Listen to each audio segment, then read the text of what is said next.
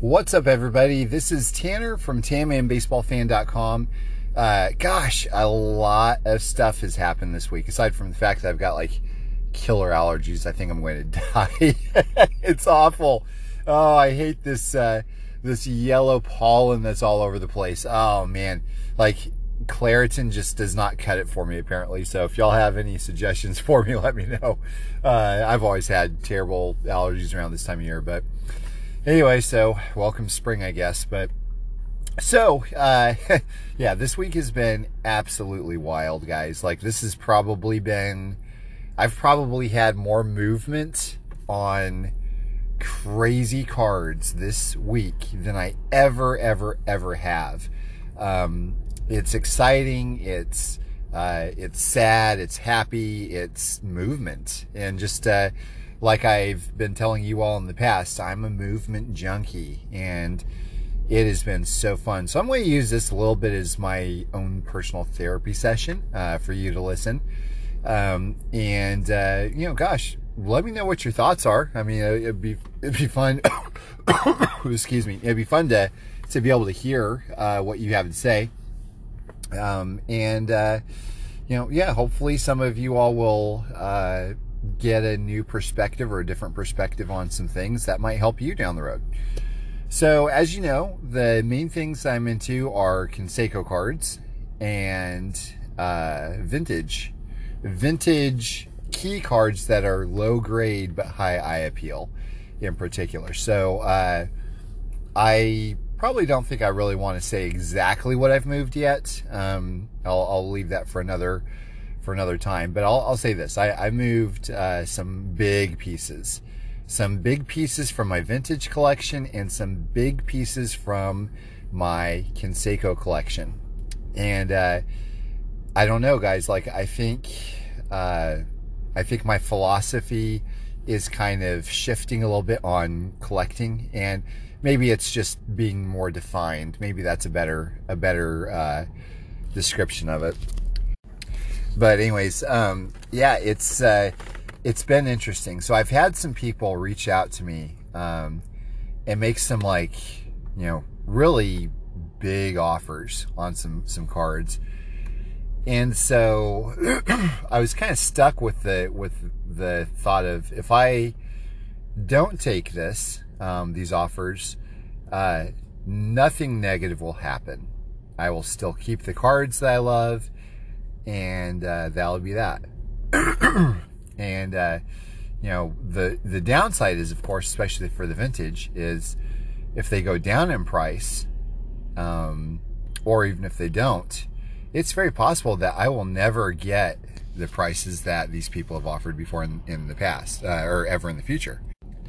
So, you know, with that said, you know, there's a lot of different things that happen, like tons of different ramifications to if I actually decide to sell.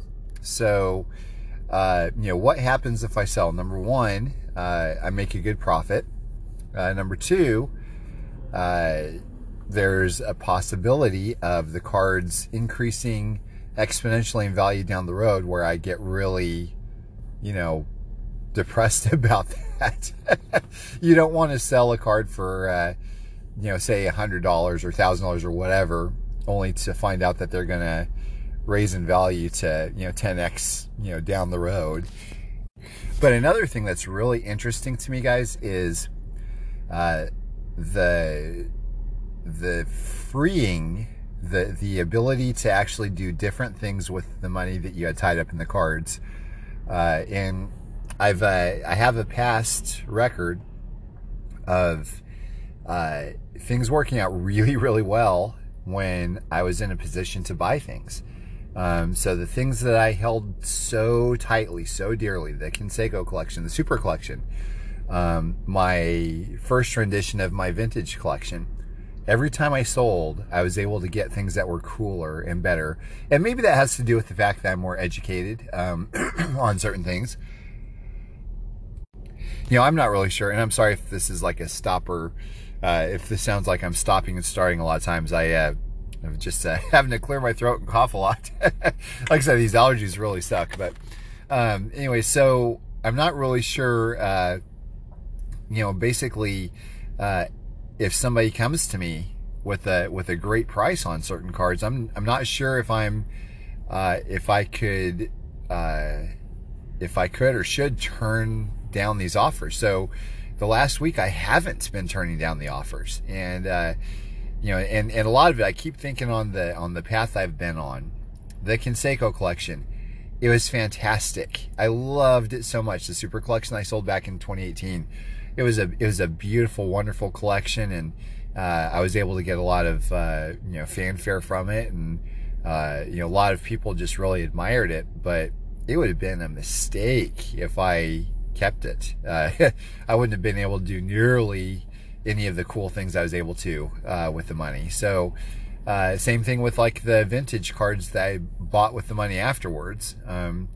They would have been fantastic, like absolutely glorious still, but not nearly as amazing as if I wouldn't have sold those and gotten the other vintage cards. So I guess with that in mind, I think I'm probably not collecting so much with the closed fist anymore. It's more of like with an open hand.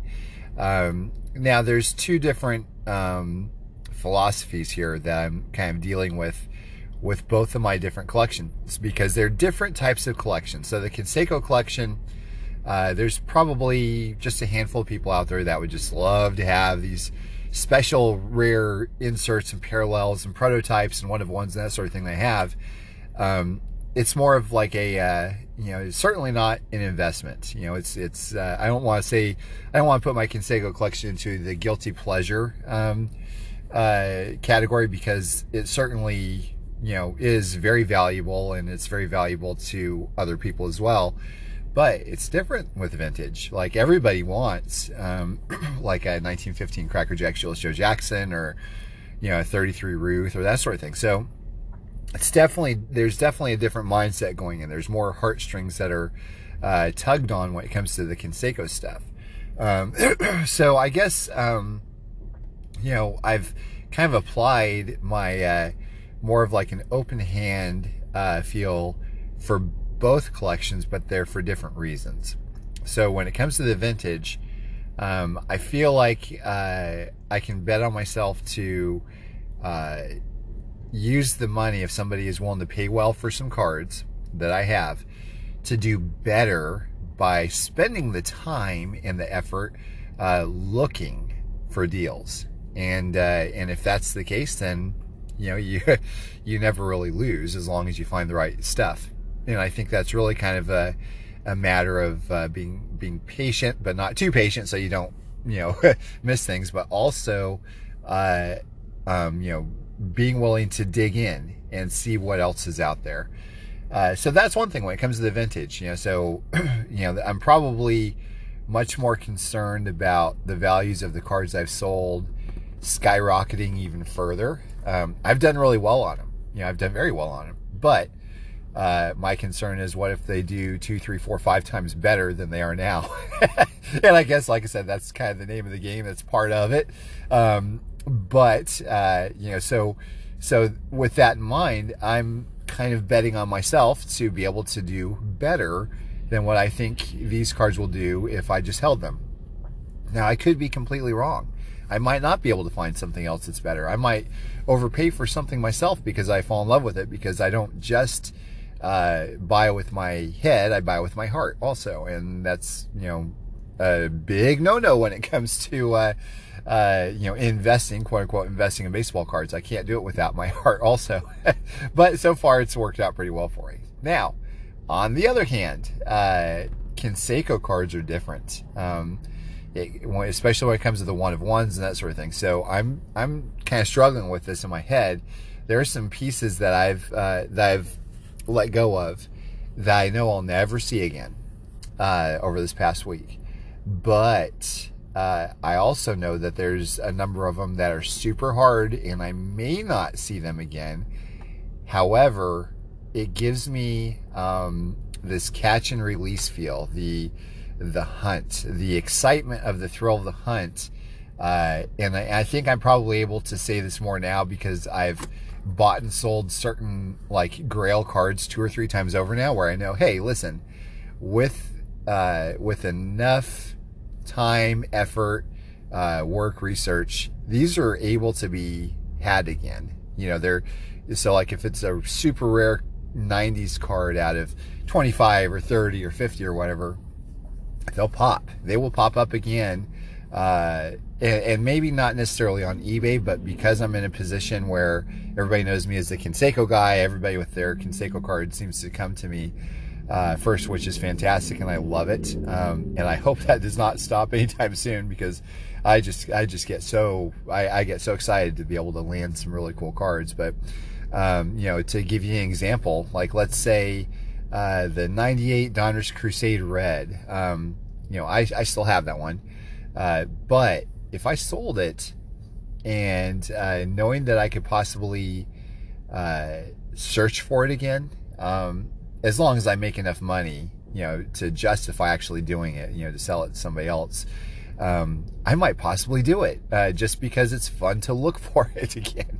I don't know, like it's definitely an open hand collecting philosophy, and you know, you obviously run the risk of never seeing a card again, and but that's the thing though, is there's always going to be other special cards out there, and really I'm kind of starting to feel this more at a heart level, that you know, you can't have it all, and even if you did, you know, what happens when you have it all? Is that where satisfaction is? No. Collecting, at least for me, is the thrill of the hunt. So it's kind of like a catch and release philosophy also, where it's like, okay, you get it and you display it, you enjoy it. If somebody wants to pay big money for a certain card or whatever, I think I'm kind of taking more of the philosophy of, you know, maybe I'll do it. I mean, I've done it for a few other cards, like I said already this past week, and there's a little bit of a tinge of like, oh, what did I do? What am I doing here? What's going on? But like, it gets my heart pumping, and you know, gets me alert and awake to start looking for the cards again, and possibly making deals with other people that I know where they have them, and it's just so much fun, guys. Like it's really enjoyable. It's really enjoyable to me. It's not like a pain, like a hurt, because I feel like sometimes, especially whenever I was a super collector, every card that I picked up was a mountain that was conquered. And that's really kind of all there was. Like, you couldn't do anything else other than look and go on to the next card and find the next card that was conquerable. And then, you know, it's like this never-ending cycle. And so, you know, gosh, I don't know. I had a conversation with a good friend of mine, you know, a few days ago. I'm not sure if he wants to be named, but you know, he basically, he's been buying a lot of stuff from me, and he said, you know, Tanner, I think what I'm finding is the more cards that I'm picking up, the less special everything is. And I don't know, that was more profound. I need to give him more kudos on that, because the more profound, the more I think about that, the more profound it seems to me. Because I'm in what I'm calling the diamond cutting phase of my collection, my Canseco collection. I now have, I think, 150 cards, and that's it. 150 Canseco cards. I mean, that's like, to me, that's a pretty, you know, that's very low. But I will say this, and also I had a few doubles of some really special cards, and I moved some of those, and just with like different patches and stuff. And it's kind of funny, because like, I'm looking at them, and psychologically something unexpected happened. I didn't necessarily miss having both cards, or all 3 cards, or whatever it was. I just enjoyed, like, I enjoy the card that I have so much more now instead. Really weird, right? Like, what, you know, it's addition by subtraction, less is more. Like, all this stuff is really kind of ringing true for me here. And again, I'm sorry, I got a messed up steering wheel. I'm driving to pick up my son here.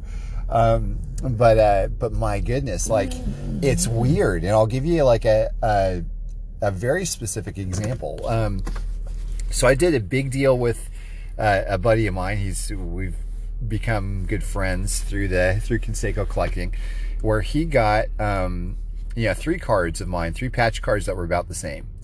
And it was kind of a deal. I don't want to say they're throw-ins, because they weren't throw-ins. I mean, my gosh, they're centerpieces for a lot of people's collections.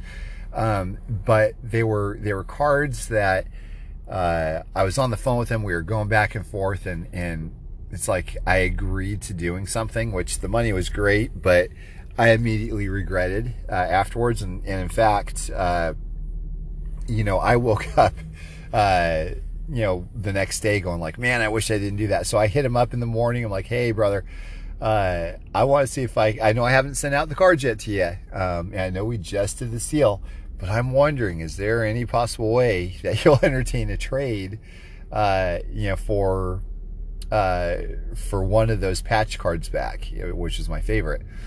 And he's like, yeah, I mean, you can always, post something up and let me know what you think. And I was like, okay.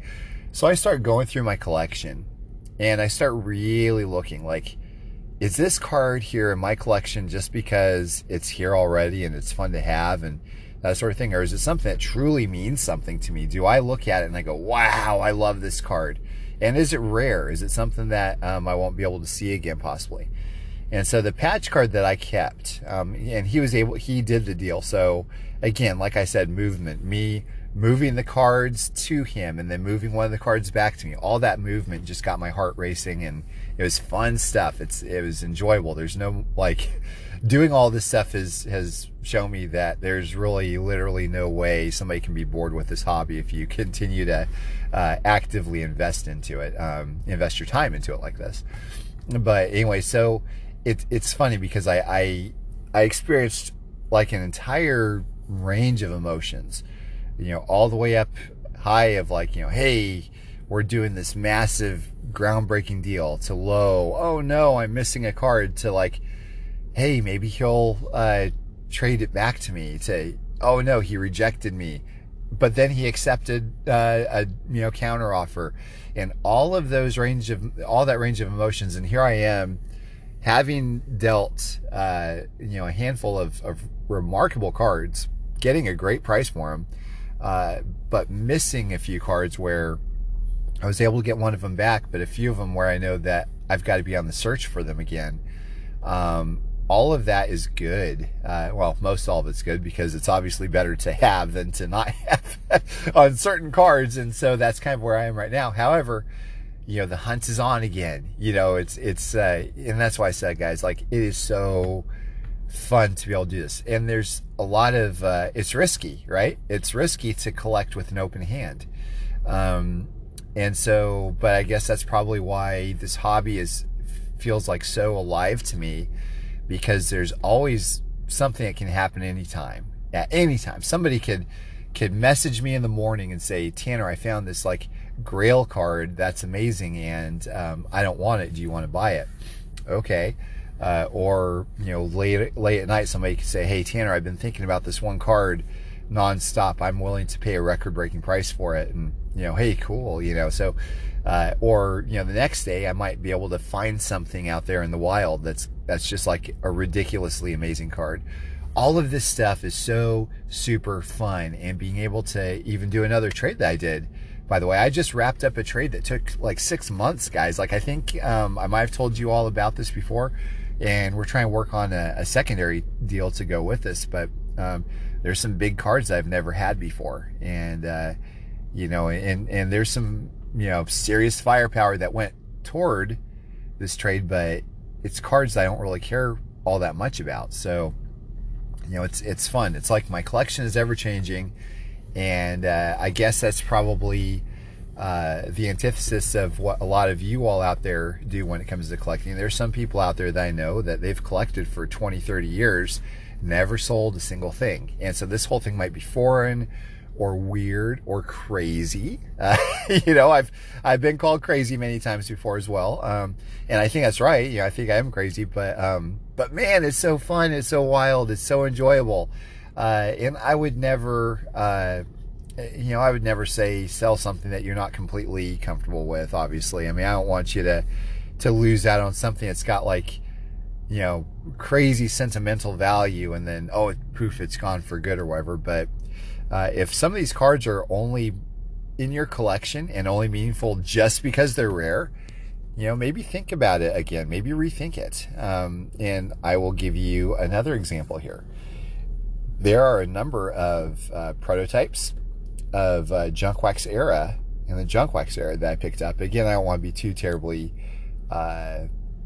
specific just yet, but somebody out of the blue reached out to me, and we did a deal for him where some of my prototypes left about a week or two ago, and I never in a million years would have thought that I would have ever done that. I looked at these cards and I said, for years, by the way, guys, like in my old Super Collection, when I got them back, which, for the second time, which, by the way, is a good indication that I very well could get these back again. But they're sitting in my box. I'm thinking, I don't display these. Like, do I truly love them? Or are they in my collection just because I feel like they're supposed to be because they're monumental cards? And so I realized, yep, they're not something that I would be willing or interested in displaying. They're not cards that I love to look at or whatever, and I don't just like drool over them. So they left, and so like the whole trading game has opened up so many different avenues for me, and is opening my brain to think and consider things I would have never thought or considered in my wildest dreams in the past. And so it's just like I said, it's open hand collecting. It's not having a closed, tight fist around the cards where nothing can take them away from you or whatever. It's an open hand, being open and interested to hear what other people have to say about the cards, and being ready, because obviously that's another thing. You have to be ready to make a deal. And psychologically, emotionally, mentally, there's a lot that might possibly have to go on in your head to get you to a point to where you can and will be ready to move certain cards whenever the time arises. And so, if you have a card, for instance, that you bought for $200, these are just, plucked from air numbers here, but let's say you buy a card, good deal, for $200, and somebody decides to make an offer for $1,000, but it's super rare, and you very well might not see it again for another year or two or three, but you will. Think about that. Would you take the $800 profit to not have that card for a couple years? So think about that. That's kind of where I've been, and of course, obviously, there's another warning that comes along with it, that card might be $2,000 next time it shows up. You never know, or it might be $100. So, anyways, there's a whole lot of things to think about. There's plenty of things going on in the hobby that can keep us entertained and interested and excited for years and years and years to come. I think this is a fantastic, exciting time that we're in right now. So just like I was telling somebody else the other day, just sit back, grab some popcorn, enjoy the ride, enjoy the excitement that this hobby can bring to us, and consider collecting with an open hand instead of a closed fist. Thank you guys for listening, and feel free to reach out to me. I would love to hear your comments and your questions. I get all kinds of emails from you all reaching out, telling me what your thoughts are on the certain podcast, or what you're going through with your collection, or asking for advice. I'm happy to help. My email is tanmanbaseballfan@gmail.com. You can also reach me on Twitter @tanmanbbfan. I'm going to give you a plug for my book here, Confessions of a Baseball Card Addict. That is on Amazon, or you could buy one from me directly if you want a signed copy. Another thing, I love hearing feedback about my book. That's like my favorite thing is, oh, Tanner, I've read it 2 or 3 times now. I love hearing all that stuff, guys. So, don't ever think you're bugging me if you're going to give me props for my book. But, YouTube.com/TanmanBaseballFan. I'm pretty much everywhere there. So anyways, thank you guys again for listening. I hope you all have a fantastic day and happy collecting.